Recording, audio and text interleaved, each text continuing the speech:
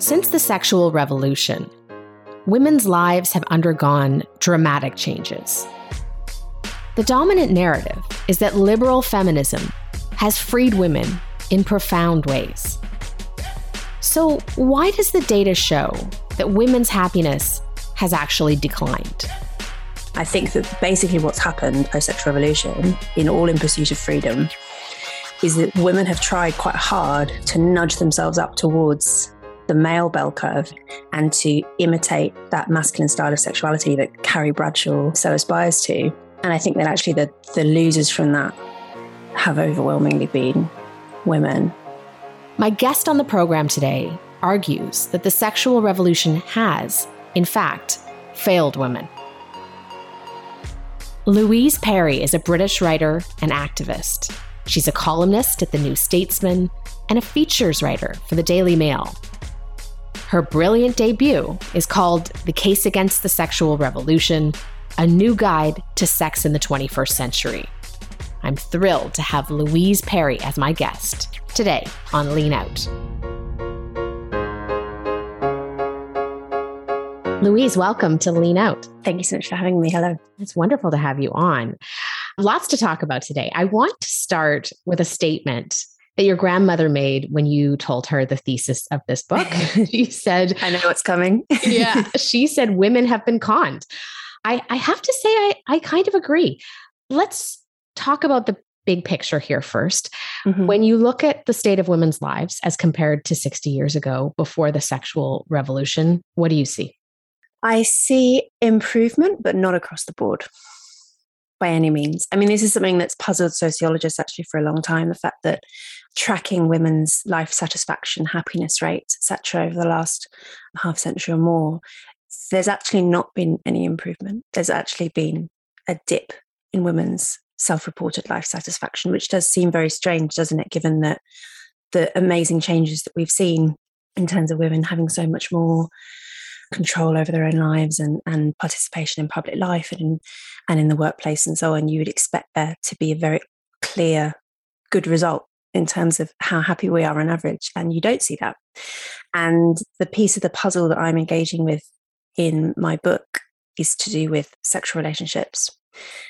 And the sort of popular narrative that I'm writing against is the idea that as we've got more and more freedom over time, and we've been able to explore our sexuality more and express ourselves more freely and have control over our reproductive lives that we didn't used to have, that this has been an obvious good for women. And the argument I'm making is that actually I think that the real beneficiaries have been a subset of men, very often at women's expense. I do want to get that's the thesis. Yeah. I do want to get to that class of men shortly. But first, I mean, you are a feminist. I certainly started out as a feminist, although I'm not sure at this point. What role do you think liberal feminism has played in this, so-called conning of women? So, I mean, I'd start by saying that it's not a conspiracy. I don't think that anyone has sat down in a darkened room and designed any of this. I think it's a lot of it is just to do with historical accident and people making decisions at an individual level that makes sense to them, but doing so within a context which has much broader ramifications. So yeah, the thing is with liberal feminism, which is just an iteration of liberalism, which is one of the reasons I decided to call it, to describe it in that way, even though most liberal feminists would probably call themselves intersectional feminists nowadays, or various other terms down the decades. But I think liberal feminism describes it best because I think that the key project is to do with freedom. And the idea that we used to be constrained by all sorts of social and material forces, and that the project before us is to undo them step by step. I think that is a flawed project. I think it's not because freedom is a bad thing, but because freedom has to be balanced against other virtues. And the way that liberal feminism has often conceived its project is to do with us being more and more like men, seeing masculinity as the ideal for which we need to strive, which kind of makes sense in some contexts, like in the workplace, for instance. You might say I think that it was absurd that women used to be restricted from becoming doctors, let's say, or becoming lawyers, or, being formally denied access to the professions on the basis of our sex was a wrong, which was righted now a long time ago.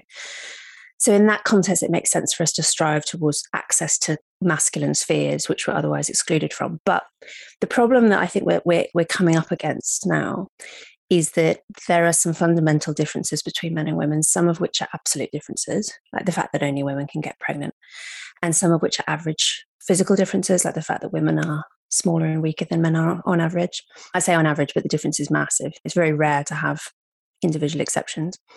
And then some of them are psychological differences, which are much more controversial. So, for instance, the fact that men like casual sex a lot more than women do on average. That's a really profound difference between the sexes. And it's quite a hard one to overcome. And I think that the problem with liberal feminism is that it ends up, once you've got the easier wins, once you've got, for instance, women are allowed to vote or allowed access to certain professions, all that kind of stuff, all that kind of good stuff that we've already achieved. If you keep pushing and pushing at this idea of sameness and the idea that women should be as much as possible like men, you eventually hit the buffers because you come up against some biological differences that are not going away. And I think that that's what we've seen with post-sexual revolution, sexual culture, which has all been about destigmatizing masculine modes of sexuality in women, right? So that women should be allowed to do all the things that men have historically enjoyed doing, like buying sex and watching porn and having casual sexual relationships and stuff. That the goal is for us to behave like men in the bedroom as well as in the boardroom. I write at one point in the book about the first episode of Sex and the City, which is like, the Bible of liberal feminism, where Carrie, the protagonist, has a hookup with an ex-boyfriend who she doesn't even like, has no respect for, let alone love for, and is deliberately selfish in bed. And then as she's leaving, she said, "I felt so alive. I felt like a man. This was just this like great accomplishment." And I think that the problem with that project is that actually when it comes down to it, things like casual sex have so many more negative consequences for women on the physical level. Women are the ones who get pregnant. If they don't want to get pregnant from a sexual encounter, they're the ones who bear the consequences of it. Women suffer so much more risk of physical violence than men, just based on the fact that we're smaller. These are things that never happen in Sex and the City. Amazingly, the protagonists have so many hookups with so many dozens, hundreds of men across the series, and you never see anything like that come from it, even though we know in reality, just talking to women, we know that stuff happens all the time. And also the fact that women actually want that, they want all of that stuff less on average. There are obviously exceptions, but psychologists talk about this trait called sociosexuality, which is slightly different actually from sex drive. This is a misconception. It's not to do with how much you want to have sex. It's to do with who you want to have sex with. So people who are high in this trait are more likely to want to have lots of partners and to be much more adventurous sexually, and they find monogamy much more difficult. And people low in it are much more orientated towards monogamy, and they prefer to know someone for a long time before they have sex and things like that. And these are two bell curves for men and women, and you see people at both extremes in both sexes, and you can't necessarily know just from knowing someone's sex, what their sexuality is like. But the bell curves have a big gap between them. And across the population, that has a really big effect. And I think that basically what's happened post-sexual revolution, in pursuit of freedom, is that women have tried quite hard to nudge themselves up towards the male bell curve, and to imitate that masculine style of sexuality that Carrie Bradshaw so aspires to.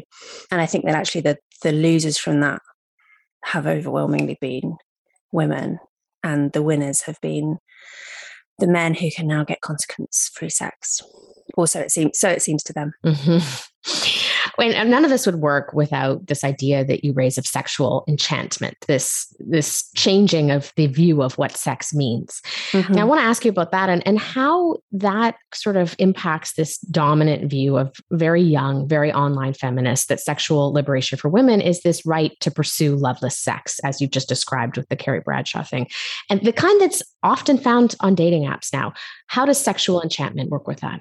So I've borrowed this term from an American writer called Aaron Sibarium, and he borrows it from Max Weber, the famous sociologist, who talks about the disenchantment of the natural world that was part of the process of the Enlightenment, in that people used to believe that the natural world was infused with agency and spirits and magic. And then the post-Enlightenment, we understand it just to be sort of a consequence of physical forces without any agency behind them. And the natural world becomes much less special as a consequence of disenchantment. And Aaron suggests, and I think he's completely right, that the same thing has happened to sex post-sexual revolution, that you used to have this idea embedded in all religious systems everywhere in the world. You know, people have very particular ideas about, very strongly held beliefs about sex. And you know, in Christianity, marriage is a sacrament and sex can only, you know, all of this stuff.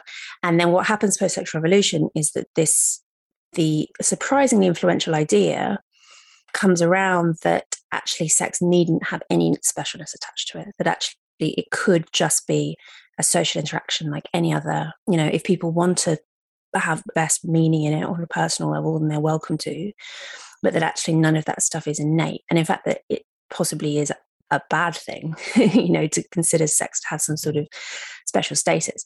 This is where you get campaigning ideas like sex work is work, like selling sex is just like working at McDonald's, it's just like working in Starbucks, it's just a service, and it needn't have any more significance than any other type of service. And that if we do think that it has special significance, that's because we are being sort of hopelessly old-fashioned, and the project should be to try and reduce that significance as much as we can. I actually don't think that anyone really believes in sexual disenchantment. I think it's mostly a rhetorical move, because even people who, you know, will push really hard at, for instance, the idea that sex work is work, they don't actually tend to apply that consistently across the board. No, and you point out in the book, sexual harassment is a perfect example of that. Yeah, it is a very strange thing that often liberal feminists who will talk about sex work as if it were like working in McDonald's don't take that attitude in their own workplaces at all, and tend to be actually very sensitive to sexual harassment in the workplace. And the question that I ask in the book is that, you know, if sex is just a service, if it doesn't have any special significance, if it's just like shaking hands or making coffee or any of these other things that people commoditize all the time, why shouldn't, you know, a boss asking for a blowjob be permissible? If we just, in the same way that a boss asking for a coffee is permissible. I mean, people sometimes say to this, oh, but that's because blowjobs aren't in my job description. I say, well, making coffee isn't in your job description either. I do all sorts of things that aren't in my job description every day. And we know that you know, no one's going to get PTSD from making coffee. No one is going to get pregnant or get a STD, you know, like is clearly the consequences long term, and most importantly the emotional consequences long term are completely different. I think the problem is though that if you're trying to have a super rational view of the world, and if you're trying to let go of these terrible old fashioned ideas that are derived from religious ideas and whatever, then this fact that people don't actually regard sex as being like anything else, and actually people do have this sort of intense specialness that they attach to this act, is sort of inconvenient, because it's like it's viscerally felt, but very hard to rationalize or even articulate.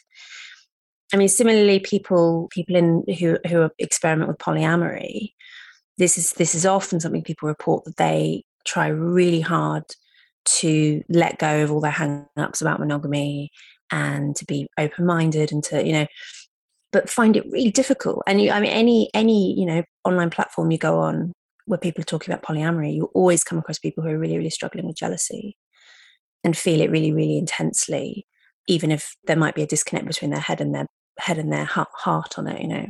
And that's because actually sexual disenchantment is an ideal, I think a bad ideal, that is really hard to achieve in practice. That makes so much sense. And I think, I mean, it's a good kind of segue to talk about now the consequences of this sort of thinking on families. So I know you had a baby while you were writing this book. one of the things I found so interesting is you pointed out that in the literature, in the feminist discourse, the motherhood is often ignored. And that motherhood itself smashes the illusions of individual freedom that are so central to liberalism. Can you talk about that tension a bit? Yeah, motherhood disrupts all. I mean, that's also true for liberal philosophy in general, that motherhood is just absent. Because if the unit that you're dealing with is the individual, then it's very hard to fit mothers in particular, fathers too, but mothers in particular, into that model. Because actually, when you're not only when you're pregnant, but post-birth, when you have a little baby, you're not really an individual actually, because you're so tightly bound to that other being, emotionally and physically, in the sense, I mean, there are various technologies we have now which make it a bit easier for mums and babies to be disconnected, things like infant formula, for instance. But in our ancestral history, if that little baby doesn't have someone to breastfeed them and to attend to them every single moment 24/7, then they'll die. I mean, it is that relationship is absolutely essential to the continuance of the species. And so to think of that, my friend Mary Harrington, who writes about Unheard here in the UK, the point that she described, I think, was so right, when she kind of let go of some of her liberal ideas, was when she had a baby, and baby would cry in the middle of the night to be fed. And she thought, according to the sort of individualist model, I could just choose to ignore that child. I could say, well, I'm protecting my bodily autonomy. I don't fancy it, and that would be completely legitimate. But that's not at all how your body just screams out when your baby cries. You feel it. This idea that you could just resist that and you could just be a kind of purely cerebral being, not weighed down by other people, is just absurd. And then sort of once you allow that and you think, okay, well, mothers and infants, that's kind of a separate category, then you've got to think, well, mothers also need supporting during those vulnerable months, because you can't work. You need someone else who can feed you, who can heat the house, who can do all of this necessary stuff. And then you start thinking, okay, well, then you need someone else, whoever it is, fathers, other kin. And then you think, well, actually, if everyone is completely enmeshed with one another, you can't really think of the individual as being the basic unit at all. I don't write about this in the book, actually, but my first degree was in anthropology. And there's this really interesting idea in anthropology of societies which recognize individuals, so, modern West, and much more common are societies that recognize what's been described as individuals, i.e. we are. The illustration of this, which I always think is really good, is by an anthropologist called Marilyn Strathern, who worked in Papua New Guinea. And she said that if you ask a Papua New Guinean to draw a picture of themselves, they won't just, what a Westerner will normally do is they'll just draw, head, like clothes, glasses maybe, but basically nothing else, just the kind of figure of the human body. Whereas if you ask a Papua New Guinean to do the same, they will draw his wife, his children, his house, some of his livestock, some of his other family, because that's actually what a person is in the individual model. And the idea of stripping all of that away, you'd be like, well, that's not, that's not me really. That's not my whole self there, because I'm defined by my relationships with other people and with other things, but primarily with other people. Yeah, that's super interesting. You also write about fatherhood here, about how crucial it is to the welfare of children. This is something conservatives have been telling us for some time.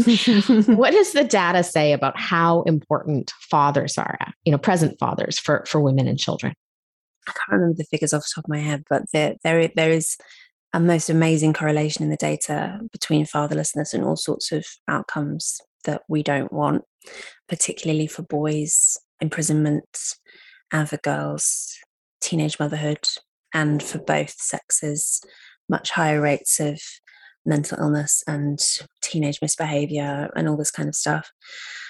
And I mean, some of it comes down to the fact that single parent families, overwhelmingly single mother families in reality, are much poorer on average. I mean, just today in the UK, there were figures coming out that about half of single mother single mother-headed families in the UK are technically living in poverty. And that's partly to do with the fact that if you've got one income that has to cover everything, you are just going to be really, really stretched. There's no two ways about it. So part of it is just straightforwardly material. And then part of it is to do with the fact that actually having two parents who are invested in raising the children and giving them everything that a child needs, material, love, socialization, discipline, education, everything. It's just really, really hard for one person to do that on their own, no matter how valiant they are in their efforts, which often single mothers are, but it's just really, really difficult. And yeah, this is, conservatives have been pointing this out for some time. Although I'd say that one of the problems sometimes with the kind of bootstraps conservatism, let's say, is it doesn't necessarily think about how to actually provide that support that's necessary to make it possible for families to flourish. Mm-hmm. Absolutely. I mean, the same is true often on the left as well. I feel like everyone's failing families from different directions. Yeah, absolutely. When we think about this dissolution of the family, we know it disproportionately impacts the working class. I know you've talked about Rob Henderson before. He's been on my show with the luxury beliefs, and actually is how I learned about your work. So how much blame for that state of affairs do we lay on the pill here?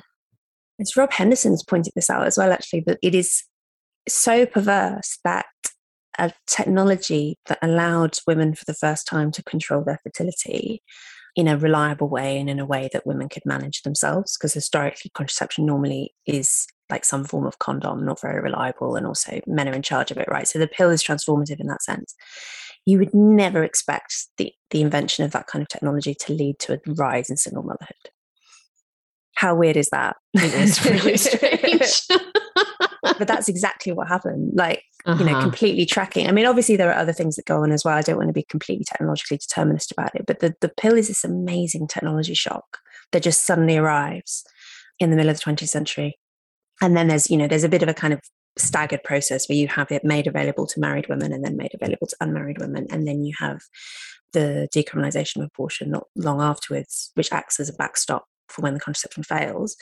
So you have this kind of decades of legislation in the UK and the States and other places affecting its availability. But yeah, the phrase I use in the book is, when motherhood became a biological choice for women, fatherhood became a social choice for men.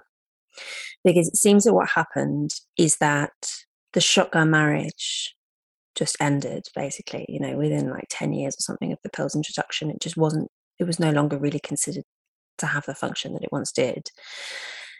But there was this widely held belief among the men who impregnated women who didn't want to be in unwanted pregnancies, that, well, if you chose not to have the abortion, if you chose, not to use contraception more effectively or whatever narrative they choose, then it's not my problem. Mm-hmm. And I think that is the one of the ways in which the pill has had a really dire effect on women and children, in the sense that it is, the thing is with the pill is it's actually not as reliable as people often think, right? With perfect use, it's like 99% reliable. It's still 1% there, but very strongly reliable, much more so than anything else in the past. But with typical use, it's more like 91%. It's quite easy to mess up by missing a pill. And that meant that when you had the old social norms around premarital sex or extramarital sex dissolve really quickly as a result of this new technology, because it seemed as if they didn't really have any purpose anymore, you end up with the absolute amount of extramarital sex that people are having goes up a lot, which also means that you actually end up with a lot more unwanted pregnancies, because you've still got that kind of 9% failure rate. And for whatever reason, you'll always have women who don't want to have terminations. And that's how you end up with this huge spike in single motherhood, which no one would have expected. But then this is the thing with human beings, we're quite complicated. So you can't always predict these things. One of the things I've thought about a lot is the lives of boomer feminists. So to sort of, I was raised with feminist ideology. I was certainly learned it in university, but no one ever said, let's look at the lives of the women who were advocating these beliefs and see how they turned out. And so you wrote about the Canadian feminist Shalomith Firestone and how her life ended. Talk to me a little bit about why you included that particular example in the book and what happened with her.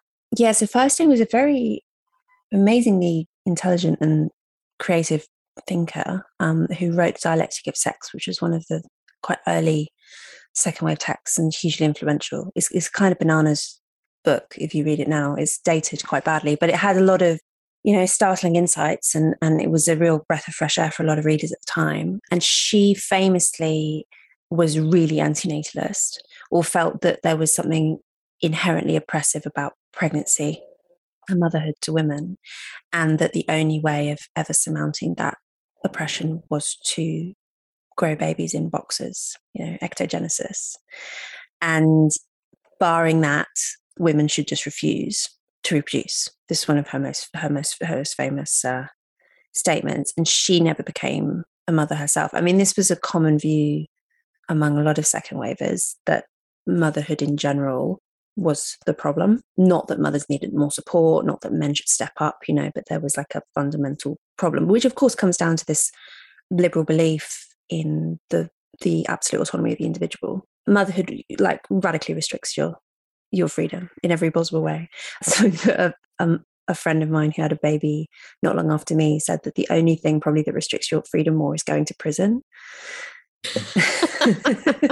And she's right. It's like every single moment of the day you need to be you need to be accounting for your child in some way, and particularly in the early months.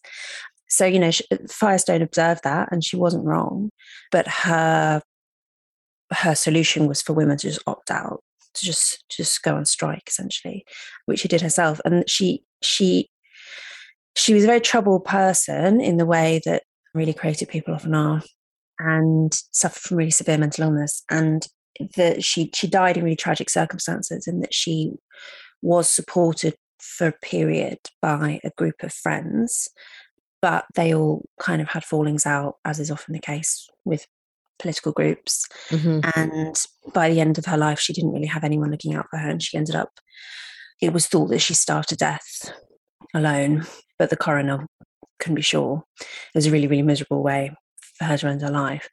And I mentioned that in the book as an example of the fact that actually, when it comes down to it, those kind of chosen relationships with friends or with colleagues or admirers and whatever can't really replace family relationships, because you have an obligation to family in a way that you just never will with any other group of people. The blood is thicker than water observation is true.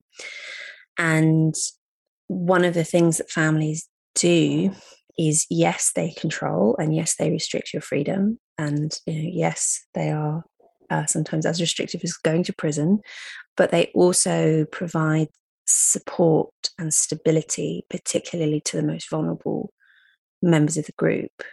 Babies being the obvious example. Babies are utterly helpless, and so need their families in order to survive, but also people at the other end of the life cycle. And liberal feminism doesn't really know what to do about that. Because in order to have those vulnerable people supported, they need other people doing the supporting. And often, historically, that has meant women doing the direct care work, while men do the providing work. But women are the ones who are actually at home wiping bums and feeding and doing all this stuff, which is low status. This is the problem, right? It is not considered to be high status in a culture that values the productive individual. And what can you do about that except for opting out, which has often been the solution. Lesbian separatism being the most extreme example of that. Just do not have relationships with men, do not have relationships with children. The problem is that kind of works when you're in the prime of life. I mean, you get through, you depend on your own mother to come into the world, right? But then once you reach adulthood, you can kind of almost have this illusion that you are completely autonomous and that you don't need anybody else. I mean, of course, we all depend on the state and so on, and there are, but you can have that illusion that you are completely autonomous. But almost all of us are going to end our lives in some state of dependency, and we'll go through periods of dependency through ill health or pregnancy or any of these other things. And I think actually an ideology that can't accommodate that and that says the only thing you can do is just resist it and refuse to participate is just not a durable ideology. Mm-hmm. Before we close, I want to just spend a few moments on some of the solutions that you're offering here. So you talk about with men, this sort of dad mode versus CAD mode, and that you write that the task for practical minded feminists is to deter men from CAD mode. And so there is this feminist case for monogamous marriage. Talk to me a little bit about that. So anthropologists talk about the puzzle of monogamous marriage, which is that the puzzle is, why would a marriage system which doesn't really suit the interests of high status men become as dominant as it has? Because normally what high status men want to do is take on multiple wives. Men who are high in this trait, as we talked about earlier, of sociosexuality, they want to be free to take on as many wives and have as many children and spread their seed as far as possible. And in polygamous systems, they are allowed to do that. And most systems of marriage on the anthropological record have been polygamous. It's about 80%. Whereas the monogamous system bans those men from taking on more than one wife, and so restricts them in that sense. And the question for anthropologists is why on earth that would have caught on, because it doesn't seem to suit the people in charge. And the answer, it seems, is because the monogamous marriage system has all sorts of good effects at scale, in that monogamous societies tend to be more productive economically. They tend to have lower rates of crime, because one of the things you end up with a polygamous system is that you have a minority of men who have multiple wives, and then you have a larger group of men who have no wives. And those unmarried men tend to be much more unstable, getting into much more kind of dangerous situations and whatever, and are therefore more likely to sort of generate crime and chaos in their societies. Polygamous societies also have higher rates of child abuse and domestic violence in the home, because co-wives often don't get on and direct abuse at the co-wives' children, who are not actually, directly related to them. And in all sorts of various ways, the monogamous system, even though it doesn't suit the interests of the playboys, suits everyone else's interests. And I think that the feminist case for marriage comes both from recognizing that there's like a larger picture at play, and that actually without a system of monogamous marriage, we have a tendency to be dragged back towards, because the polygamous system seems to be kind of our natural state. You see this on dating apps, for instance, that you end up with the really attractive men getting loads and loads of dates and having multiple women on the go. They can't actually marry multiple women because we don't permit that legally, but basically living that kind of polygamous lifestyle. And then lots of men getting no matches whatsoever, which seems to suggest that this is kind of like left to our own devices without any structure imposed. That tends to be where humans end up.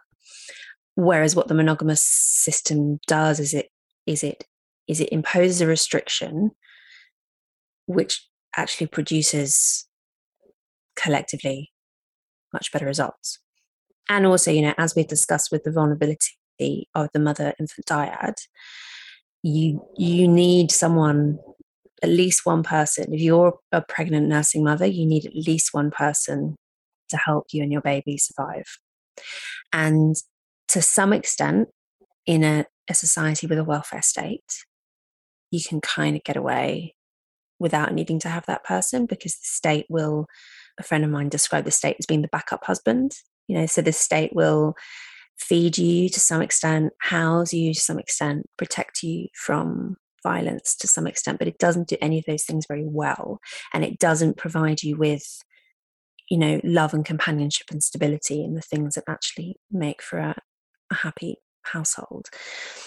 And, feminists throughout the ages have been completely right to identify all sorts of problems with the monogamous marriage system. It does have all sorts of problems, it doesn't always work out, but no one has ever actually succeeded in coming up with a better alternative. Because there have been experiments with various kinds of communal child rearing, none of which have proved very durable, most of which have proved to actually be worse in all sorts of ways.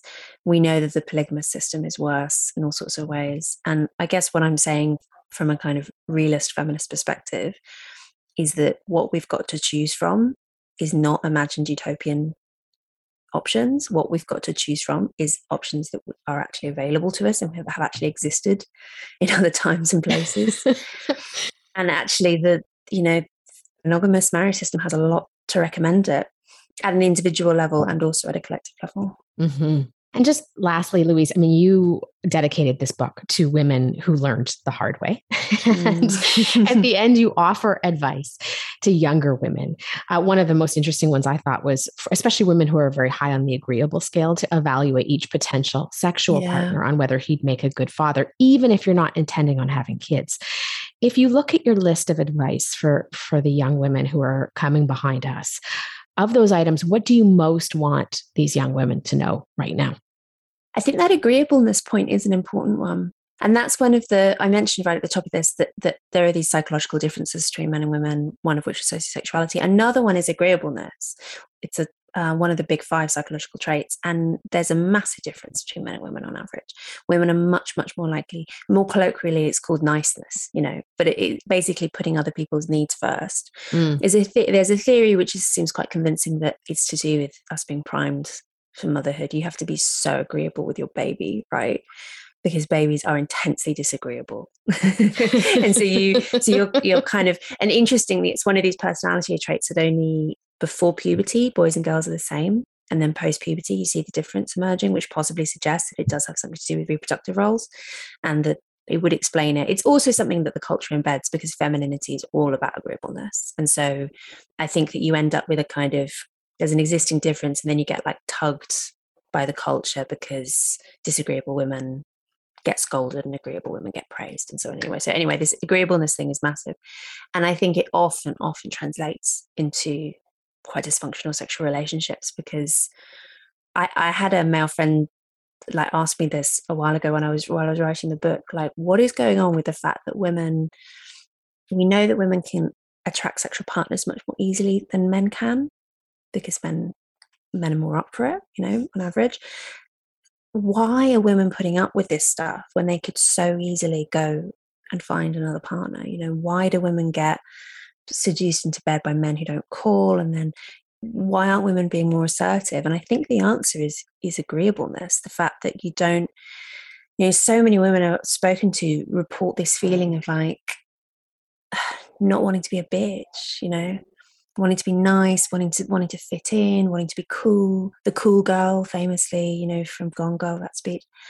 And actually, I think that being less agreeable and finding the ability to stand up for yourself more and to think, hang on, is this actually in my best interest? Am I sleeping with this guy just to be nice? It sounds crazy, but actually, just asking oneself that question. And I think that that's why I framed it in the book as not thinking, is this guy good for me? Is he going to make a boyfriend, whatever?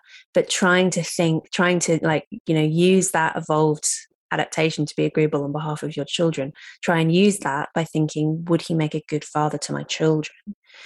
Because actually, women who will be such pushovers in every other part of life, when it comes to defending their children's interests, I speak from experience, suddenly find within themselves a capacity to be really assertive. So I think that kind of digging deep and finding that capacity.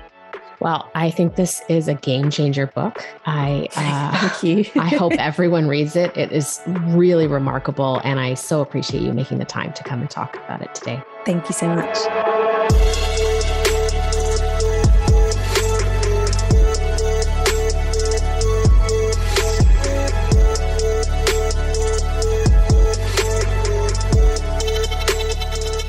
Lean Out is hosted and produced by myself, Tara Henley. If you liked what you heard, please consider subscribing to my Substack at tarahenley.substack.com.